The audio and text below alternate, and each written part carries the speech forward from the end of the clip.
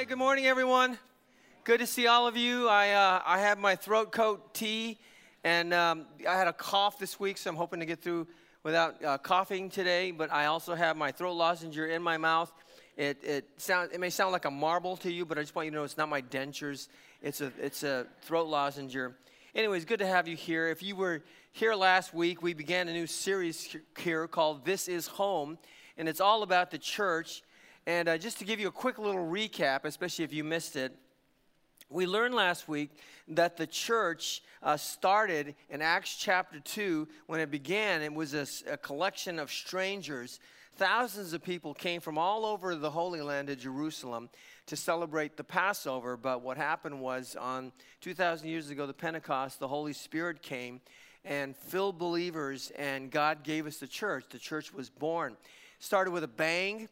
Started with literally went from 0 to thousands of people within a matter of hours. And all those people who became a part of the church on the day of Pentecost didn't know each other from Adam. A few of them might have known, but most of them didn't know each other. They were strangers to each other. And that kind of describes our church as well to some extent. And that as many of you, as you look around here today, probably think, gee, I don't know any of these people. So you might be strangers to one another. And so last week, we talked about how it's not okay to be strangers in the church because we're a family. And it's not okay for someone to walk into our doors as a stranger and leave as a stranger. And so we said last week that the catalyst for strangers becoming friends is hospitality. That's kind of what gets things going, is hospitality. The Greek word for hospitality, philoxenos, which means to love strangers. That's what hospitality is. And so that's our job. We must love strangers. And hospitality is not just the job of those who man the hospitality table, the hospitality ministry, but that's all of our jobs. It's all of our responsibility to love strangers. Last week, as Pastor Dave mentioned, nearly 250 of you signed up to be part of what we're calling Operation Family Plan, where we're going to be able to connect you, especially if you're fairly new to our church. We want to connect you with some of the great people in our church.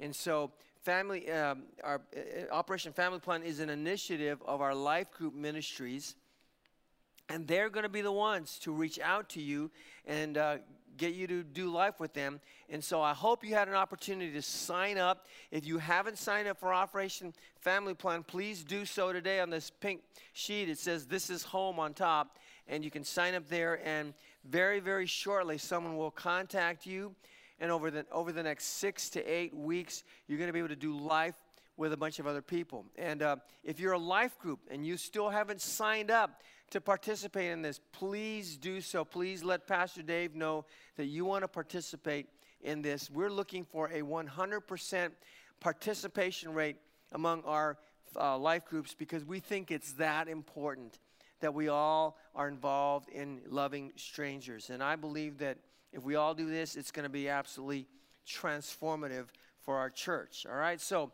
let me move on. If you have a Mac, you may have encountered this image right here. This is called the spinning wheel of death. Now, hopefully you haven't encountered this, but if you have, it means that your computer is in trouble. It means that something is wrong with your Mac. Now, PC users like me, we've never seen this before because PCs don't have problems like Macs do. That one was for Gabe Lamb, I think, here somewhere today. Seriously, I'm sure you've all had problems with your computer from time to time. All of you have. And when it doesn't download fast enough, when it doesn't buffer quickly enough, when it doesn't connect to the internet fast enough, when it freezes up, and the problem could be your motherboard. It could be that you don't have enough RAM or memory or whatever it is. I don't know all these technical terms. But on the other hand, when your computer, when it's fast and when it's efficient, when it's working problem-free, there is nothing like your computer. It can get so many things accomplished for you. Well, likewise, there's nothing like a car when it's firing on all its cylinders. There's nothing like a car that's firing on all its cylinders, and when it's not, It can sputter, it can jerk, it can stall, it can have all kinds of problems. Well, the church is the same way. There's nothing like a church when it's firing on all cylinders, but unfortunately, many churches are caught in this spinning wheel of death. They're on a death spiral, and they sputter and jerk and stall, and a lot of churches even die. Experts say that 85% of all churches in America are dying today. Think about that. It's a tragic figure. Tom Rainer, who is a church consultant, said that on average, anywhere between 100 and 200 churches close their doors every single week. 100 to 200 churches. And that, as a pastor, I'm going to tell you, that just breaks my heart, because the church is the bride of Christ. The church was purchased with Christ's own blood. And so when a church crashes and burns, that's about as bad as it gets. But when a church is firing on all its cylinders, well, there's nothing like the church. So, what does it take for the church to fire on all its cylinders? Well, it takes a lot, actually. It takes quite a bit. But the first question really that this begs, the first question is, what are those cylinders? What are those cylinders that the church must be firing on? What are those things that the church must do in order to be effective and vibrant and healthy? Well, I want to take you back to Acts chapter 2. So if you brought your Bible, turn to Acts chapter 2. And I want to give you some insight into just one of the cylinders that makes a church hum. So let me read Acts chapter 2. If you've been around here for any length of time, this will be a passage that's familiar to you.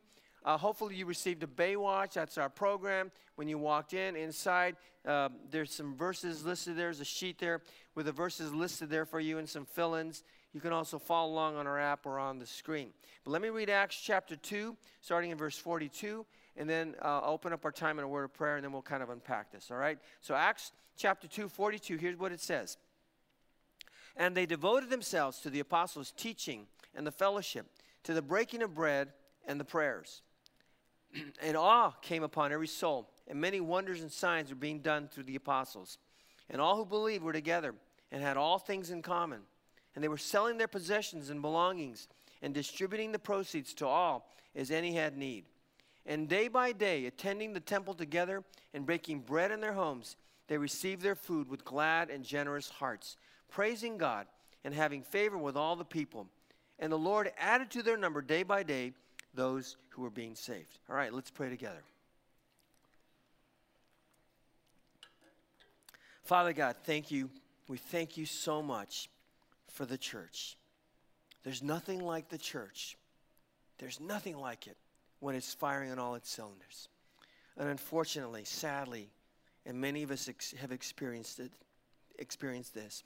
Churches are hurting. Churches are dying. Churches are crashing and burning. And Father, I know that just absolutely breaks your heart.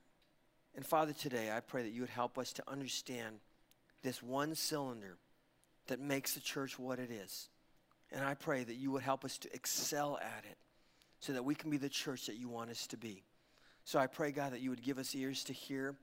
I pray, God, that your Holy Spirit would penetrate our hearts and speak to us, because we have a role to play in this. It's up to us. So speak to us now. And I ask this in Jesus' name. Amen.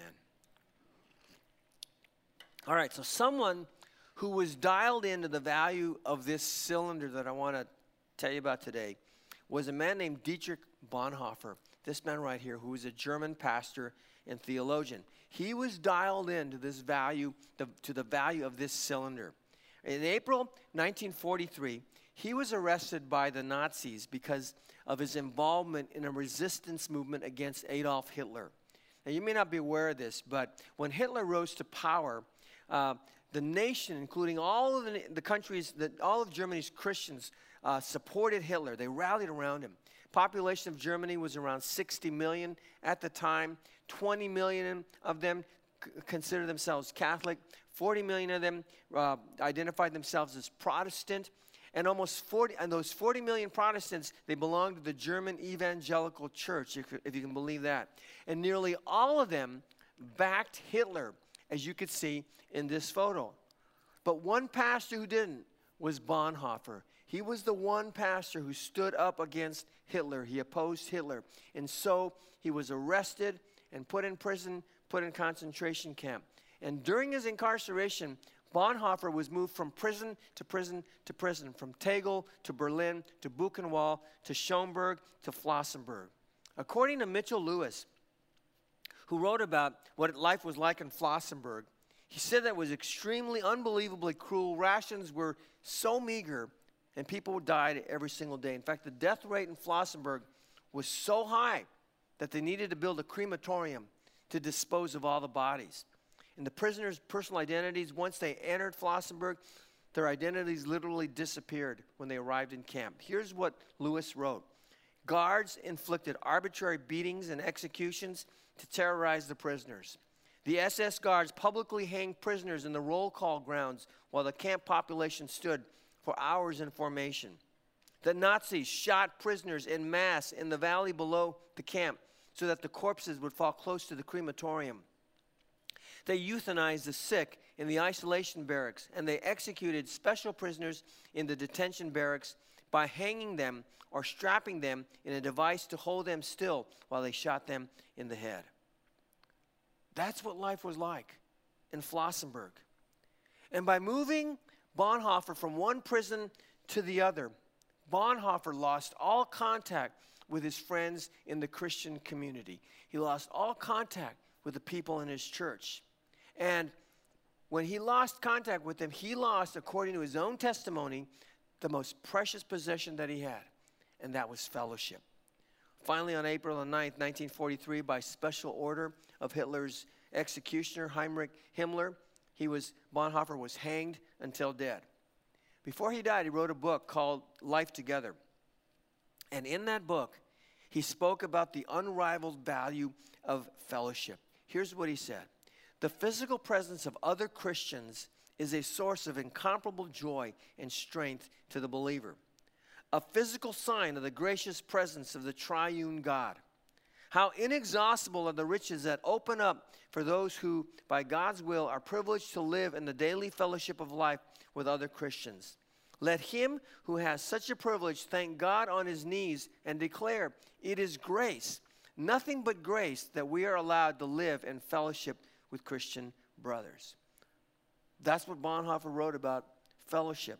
And I want you to make special note of that second sentence there, that fellowship is a physical sign of the gracious presence of the triune God. We're going to come back to that in just a second. So here was Bonhoeffer, a leader in the church, cut off from the church, living in the most horrid of circumstances, not living but surviving. And what he missed more than anything else was fellowship, sweet, sweet fellowship with other believers. You see, fellowship is one of the cylinders that makes a church pulsate with life. Take a look at Acts chapter 2 at verse 42 again. And it says, and they devoted themselves to the apostles' teaching and the fellowship, to the breaking of bread and the prayers. All right, so get your pen. I want you to circle the word fellowship in verse 42. The word fellowship is the Greek word koinonia. Now, I refer to the Greek from time to time because the New Testament was written in the Greek. Our Bible is merely an English translation of the Greek. And sometimes the actual Greek gives more meaning to the word, is richer than the English. And so we look at the Greek, and the Greek word for fellowship, koinonia, it's found all throughout the New Testament, used at least 30 times, and it means to share or to contribute. And in this passage, we see koinonia in action. It is in action. And then when you jump down to verse 44, we'll put that up here for you. It says, and all who believed were together and had all things in common. All right, put a circle or an underline. All who believed were together. All who believed were together. And this implies that genuine fellowship is rooted in faith. All who believed were together. Apostle Paul alluded to this several times in rhetorical questions that he asked to the letter at the church at Corinth, 2 Corinthians 6, starting in verse 14. The Apostle Paul said, do not be yoked together with unbelievers. And then he asked these series of rhetorical questions. For what do righteousness and wickedness have in common? Or what fellowship can light have with darkness? What harmony is there between Christ and Belial? Belial was a reference to Satan. Or what does a believer have in common with an unbeliever? And the answer is nothing. It's nothing. Light can't have fellowship with darkness. Righteousness doesn't have anything in common with wickedness. There is no harmony between Christ and the devil. And the believer doesn't have anything in common with the unbeliever. That's what Paul was saying. And thus, true biblical fellowship can only take place between two or more Christ followers. It can only take place between two believers, two or more believers. Which is why, when it comes down to you making the most important decision you'll ever make in this life, and that is who to marry, the Bible commands us not to be unequally yoked.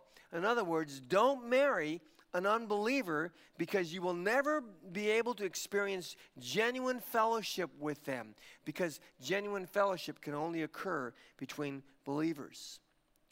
You know, after I graduated from high school, Roosevelt High School in East LA, I attended Cal State LA for a couple years, and in the very first quarter that I was there, I joined a fraternity.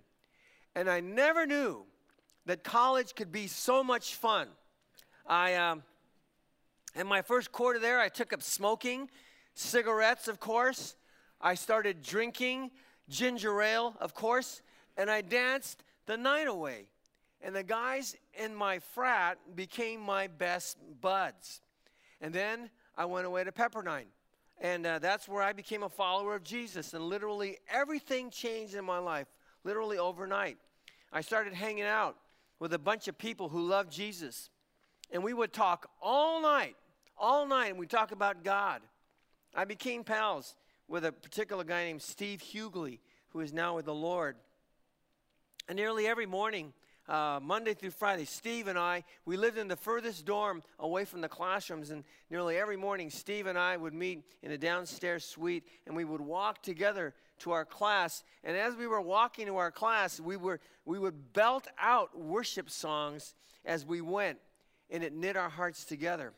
And that's when I started to learn the true meaning of fellowship. You see, fellowship isn't socializing, and it isn't having fun. It isn't watching Netflix together or playing video games together. It's much deeper than that. True fellowship, koinonia, is a shared life that is rooted in faith. You can write that one down. It is a shared life that is rooted in faith. Faith is what unites us. I mean, consider this for a moment. In the Acts chapter 2 church, there were all kinds of people. There were merchants, and there were slaves, and there were slave owners. There were prostitutes and tax gatherers and fishermen and Roman soldiers and old people and young people and married people and single people. And according to the Bible, there were people not only from Jerusalem, Jews from Jerusalem, but there were Gentiles from Mesopotamia, which was present-day Iraq. There were Arabs and Turks and Egyptians and Libyans. There's a whole list of the kind of people who were there in Acts chapter 2. And they all spoke different kinds of languages. But they were bound together by one common thread, and that was Jesus Christ. So the church was as diverse could be, but they were united by faith in Christ. This was an uncommon fellowship. Sadly today, the church continues to be woefully segregated. It's segregated. Someone who spoke out against this was Martin Luther King. Tomorrow we'll observe his birthday. But one of the most enduring quotes came from his observation on Meet the Press in 1960. I watched it. Was that the most segregated hour of the week in Christian America was at 11 a.m. on Sunday mornings. And that's when Christians would meet together. Blacks here, whites here, Asians here. Everyone would meet together separately. And that shouldn't be. The church ought to look like heaven, right? The church ought to be integrated. The church ought to be where everybody can come together. You see, from the moment that the Holy Spirit came down on the day of Pentecost, believers recognized one thing, and that is they were family. They recognized that they were family. Ephesians 2, verse 19 says this, "So then you are no longer strangers and aliens, but you are fellow citizens with the saints and members of the household of God." Will you circle the word household there? We are members of the household of God. The word household is the Greek word oikeos, and it means family. We are members of the family of God, oikos. Now, one of the hermeneutic tools that we use to translate, hermeneutics is the art of translating the Bible. One of the tools we use to translate a verse, for example, is to look at another verse that might be just like it and see what they say. So if you were to compare Ephesians 2:19 to 1 Timothy 5:8, we'll put 1 Timothy 5:8 up here for you side by side. Here's what 1 Timothy 5:8 says. But if anyone does not provide for his relatives, and especially for members of his household, he is denied the faith and is worse than an unbeliever. All right, so in verse 8 here, circle the word household. It's the same word that we find in Ephesians 2:19, oikos. But in 1 Timothy 5:8, it refers to family, blood relations. He who does not provide for his own relatives, his own uncles, his own aunties, his own cousins, his own grandfather, his own grandmother, right? In other words, especially members of his own household. These are people who are related by blood, oikos. Then he is worse than an unbeliever. He's denied the faith. And so the implication here is that oikos refers to those who are related to you by blood. And the implication for us is that we are related to each other by blood, by the blood of Jesus Christ. Among family members, there's this deep interconnectedness. There's an intimacy amongst us. And as family, as a church family, we are interconnected. We share that intimacy. We share that interconnectedness through the blood of Jesus Christ. And that means that we are family regardless of the color of our skin. We are family regardless of age differences. We are family regardless of where we come from. We are linked by Jesus Christ. So right now, here's what I want you to do. I want you to turn to somebody next to you who is not a member of your blood family. So if you came with your spouse, don't talk to them, but turn to somebody that you don't know maybe and say to them, we are family. We are family. All right, would you do that? Turn to somebody. We are family.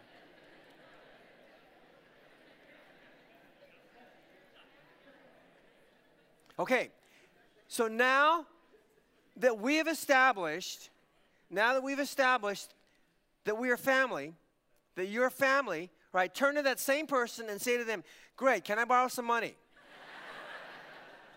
All right? And here's what I want you to know.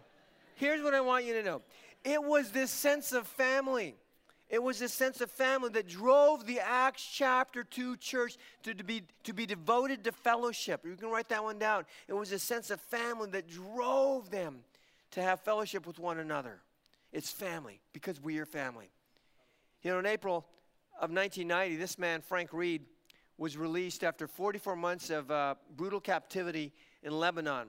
He was among a group of Americans and others who were taken captive by a group called the Islamic Dawn, Organization of Islamic Dawn. He was kidnapped in 1986. And throughout most of his captivity, 44 months, Reed was blindfolded 24/7. In fact, after he got out of prison, he says, I feel weird not to have a blindfold on. But he was blindfolded literally every single day of his captivity, chained to a wall and kept in solitary confinement. And although he was beaten and sickened and tormented, he told Time magazine that the worst part of his imprisonment was feeling like he wasn't cared for, like nobody cared. Here's what he told Time, quote, nothing I did mattered to anyone. I began to realize how withering it is to exist and not a single expression of caring around you.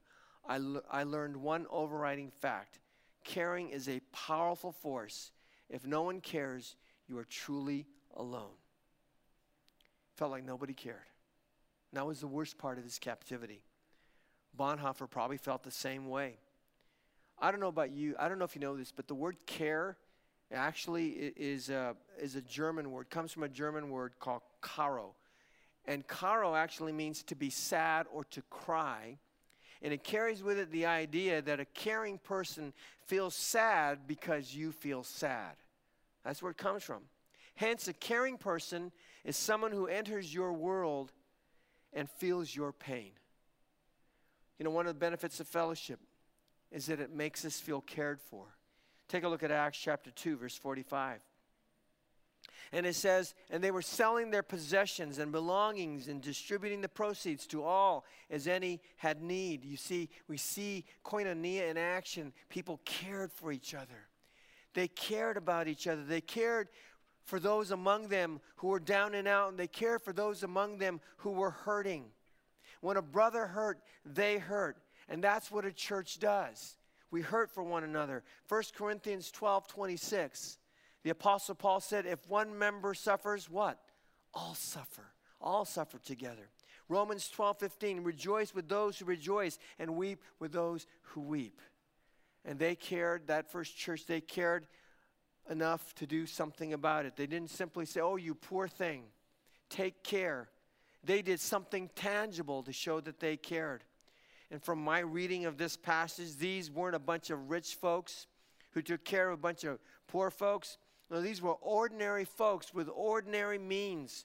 And in order for them to be able to help somebody else, they needed to sell some of their own possessions so that they would have the money to help somebody else. And that's exactly what they did. So write this one down. Fellowship makes me feel cared for. When you hang around people who believe what you believe, it makes you feel cared for. You know, right before Christmas, there was somebody in our church gave us a good-sized check. And to my knowledge, he wasn't even working. He had been out of a job for about a year. And he asked that we give the money to someone in the church or, a couple people in the church who needed it. And he just said, I just want to ask to remain. I just want to remain anonymous in this. And so I said, oh, thank you very much. And I deposited the check in my account. I'm kidding. I didn't do that. So I spoke with our staff about it. Spoke with our pastors about it. And we identified two people who were going through some pretty tough times. And so we got the amount, and we split it right down the middle and gave each one of them half. And I know that they were overwhelmed with gratitude and thanksgiving. And I'm sure it made them feel deeply cared for. You know, that's what fellowship does. It makes us feel cared for. Let me ask you something. Who are the people in your life who make you feel cared for? Other than your spouse, other than your children, other than your parents, who are the people in your life who make you feel cared for? Maybe the better question is this. Who in the body of Christ are you showing care to? Who do you show care to? And another friend that I made at Pepperdine was a guy named Scott Wegner. Scott was a terrific guy. I would walk into his room. He was a baseball player. I would walk into his room, his dorms, into my dorm suite, and Scott would be there reading his Bible. And whenever I walked in, he would set his Bible down to chat with me. And to be honest with you, I was a little bit intimidated by Scott because he was such a godly man. He was only about a year older than I was. I was a brand new Christian, but he was a godly man, been a Christian for a long time. And we would have these great conversations. He would always encourage me in my faith. I'm new to the faith, but he would always encourage me in my faith. And after we were done, he would pray for me. I didn't pray for him because I didn't know how to pray, but he would pray for me. And when he was done praying for me, and he would say, amen, my heart just leaked joy. It leaked joy. There was joy just spilling out all over the place. It happens when someone takes your name and places it before the throne of Almighty God. You're overcome by joy. And it was a sad day for me when Scott graduated and I didn't see him in that dorm suite any longer. You know, as you may know, the Apostle Paul spent a lot of time in prison because of his faith. When he wrote the letters to Timothy, he was incarcerated in the Mamertine prison in Rome, which was really nothing more than a hole in the ground. It was a circular dungeon about 30 feet in diameter, located next to the city's main sewer system there in Rome. And prisoners would be lowered into the prison through this hole. This is an actual picture of the prison. And they would be lowered into that hole there, and they would be placed in there, about 30 to 35 prisoners.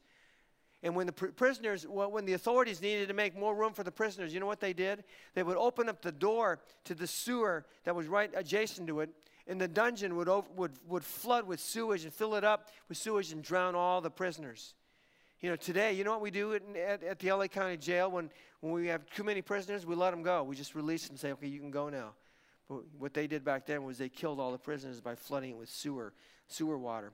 According to Roman historian Sallust, the dungeon was repulsive, terrible on account of neglect, dampness, and smell. I can only imagine. There was no ventilation. was no lighting. There was no sanitation. There was no running water. In the summer, the heat was stifling. In the winter, the cold was bone-chilling.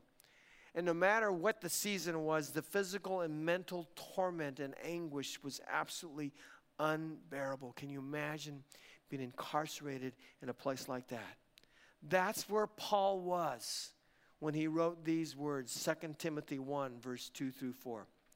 He wrote, "To Timothy, my beloved child," and he wasn't his blood child, "grace, mercy, and peace from God the Father and Christ Jesus our Lord. I thank God whom I serve, as did my ancestors, with a clear conscience, as I remember you constantly in my prayers night and day. As I remember your tears, I long to see you, that I may be filled with joy." Boy, that last verse, "I long to see you, that I may be filled with joy." So here was this spiritual giant of a man, the Apostle Paul, who wrote half the New Testament. And at the end of his life, what he wanted more than anything else was the sweet, sweet fellowship of his friend Timothy. And why did he long for fellowship with Timothy? It says it right here. Because fellowship with Timothy filled him with joy. It filled him with joy. And you can write that one down. That's what fellowship does. It gives us joy. He leaked joy. Sadly, Paul never saw Timothy again. He longed to see him, but he never saw him again, because shortly after he wrote this letter, he was executed by the Roman government. Let me ask you something. Who is your Timothy? Who is the one who comes alongside you and fills your heart with joy? Now, I'm not talking about your spouse or your significant other.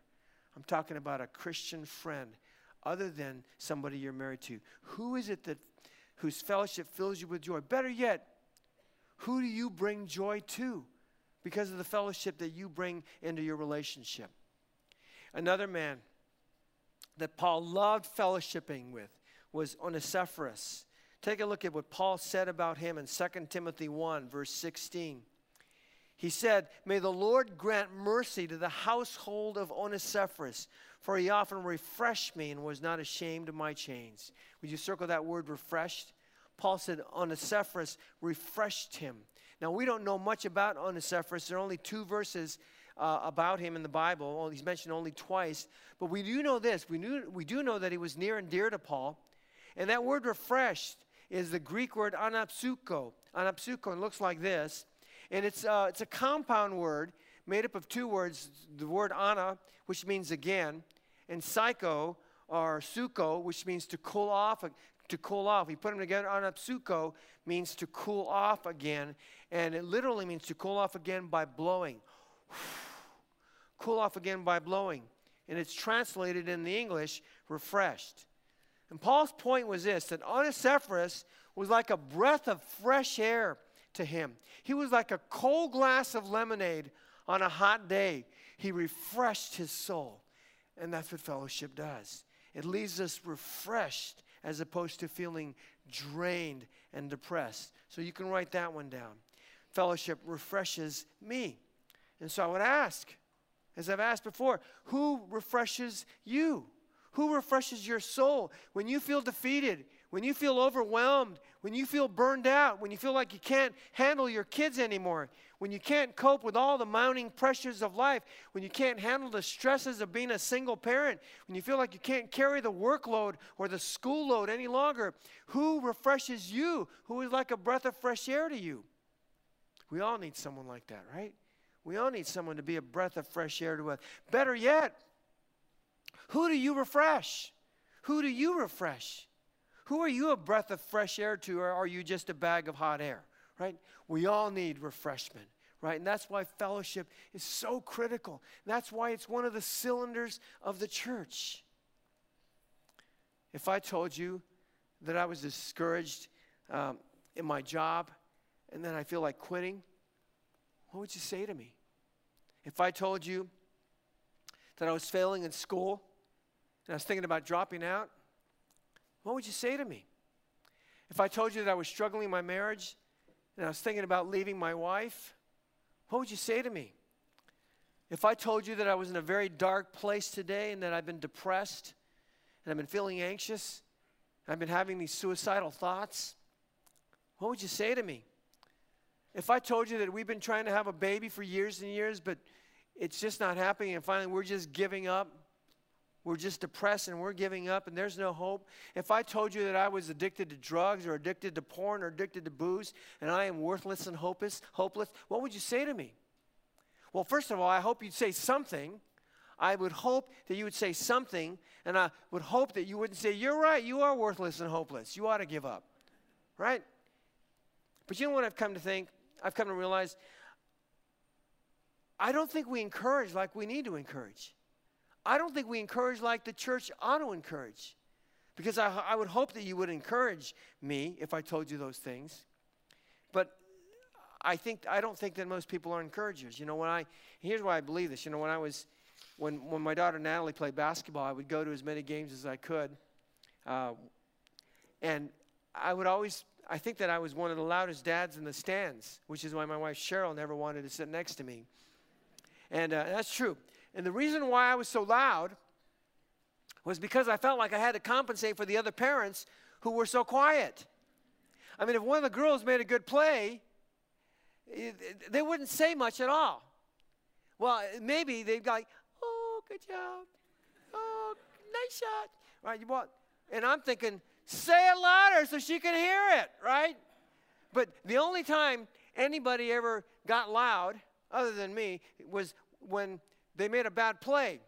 And it was usually the dad who'd say, I can't believe you took that shot. Why'd you take that shot? What's wrong with you?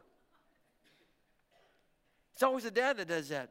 And there isn't, not just on the, it's just like, they're just, oh, you know, so quiet. So Asian, right? Like, just drives me crazy. But the lack of encouragement is not just evident on the basketball court. I think it's evident in life. I mean, think about this for a moment. Parents, when was the last time you encouraged your child? When was the last time you encouraged your teenager?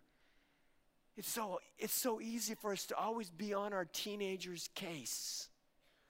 When was the last time you just lifted them up and encouraged them and told them what a good job they're doing or how special they are? I heard about a son, a young man who got an A on his final exam. And instead of praising his son for getting an A, the dad asked him, why didn't you get an A+? He was definitely Asian, right? Why didn't you get an A+? When was the last time, husbands, when was the last time you encouraged your wife? Wives, when was the last time you encouraged your husbands? Bosses, when was the last time you encouraged your workers? When was the last time you encouraged anybody? 1 Thessalonians 5:11, Paul said, therefore, encourage one another and build one another up, just as you are doing. You see, encouragement builds us up, right? It builds us up. And that's why we need to fellowship, because fellowship encourages us. You can write that one down. It encourages me. Encourages us not to quit. Encourages us to persevere. Encourages us to keep at it. Encourages us to keep our eyes on the Lord. Keep looking up. And that's why fellowship is crucial. And Bonhoeffer and Paul, by their own words, said they couldn't live without it. These giants couldn't live without it. And if these giants couldn't live without encouragement, well, then how can we? I'll tell you, I desperately need encouragement. On a daily basis, I need encouragement. What about you? Remember, fellowship isn't about socializing. It isn't about having fun together. Now, those things, getting together to eat and going out with friends, those are all good, and they can be a catalyst. Can be a catalyst for fellowship, because fellowship can happen in that context. But those things in and of itself is not fellowship. Fellowship is much deeper than that. And that's why Bonhoeffer wrote this about fellowship. Remember I asked you to make a note of it? He said, fellowship is a physical sign of the gracious presence of the triune God. Get that again. It is a physical sign of the gracious presence of the triune God. In other words, when you fellowship with other believers, it's as if God shows up and God is there. He's right there speaking through that other person to you. And he's right there speaking through you to that other person to offer care, to offer refreshment, encouragement. And that's why fellowship is one of the cylinders of the church. And if we're a church that constantly fellowships, not just socializes, not just has a lot of cliques, but if we're a church that fellowships with one another, do you know what will happen? People would bust down these walls to get in here because people are desperately seeking that kind of a relationship with other people. People are lonely. They want fellowship with each other, deep, intimate fellowship with one another. And we couldn't keep people out. And not only that, if our church fellowship like that, well, it would just pump you up. It would pump you up, and you could get through the darkest days. You could probably even endure imprisonment in jail because you had the fellowship to keep you going. But without it, without fellowship, it will be the spinning wheel of death for all of us. My prayer is that our church will be a fellowshipping church. So next time you get together with some other believers, don't just talk about impeachment or the Super Bowl, right? Talk about what God has been doing in your life. Talk about what God has been teaching you. Share about what it is you're struggling, and then pray for each other. And you will fellowship at the deepest level, and you will feel cared for. You will feel encouraged. You will feel refreshed, and you will leak joy. Amen? All right, let's close our time in prayer.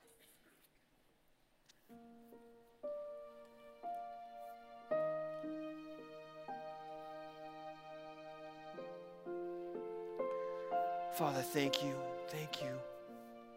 so much for your graciousness to us, for your faithfulness to us, that you would give us the church, not the organization, not the institution, but that you would give us each other, that you would give us a family